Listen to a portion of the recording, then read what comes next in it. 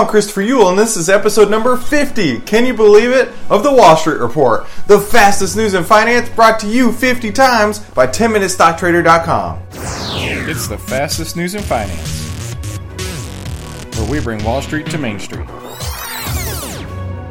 This morning in pre-market trading, the Dow is up 47 and the S&Ps are up 625. Oil is up 11 cents to 68.04. Gold is up $6.80 to $13.12. Bitcoin is down 7 to 92.14. And finally, the VIX, the volatility index, is down 39 cents to 15.58.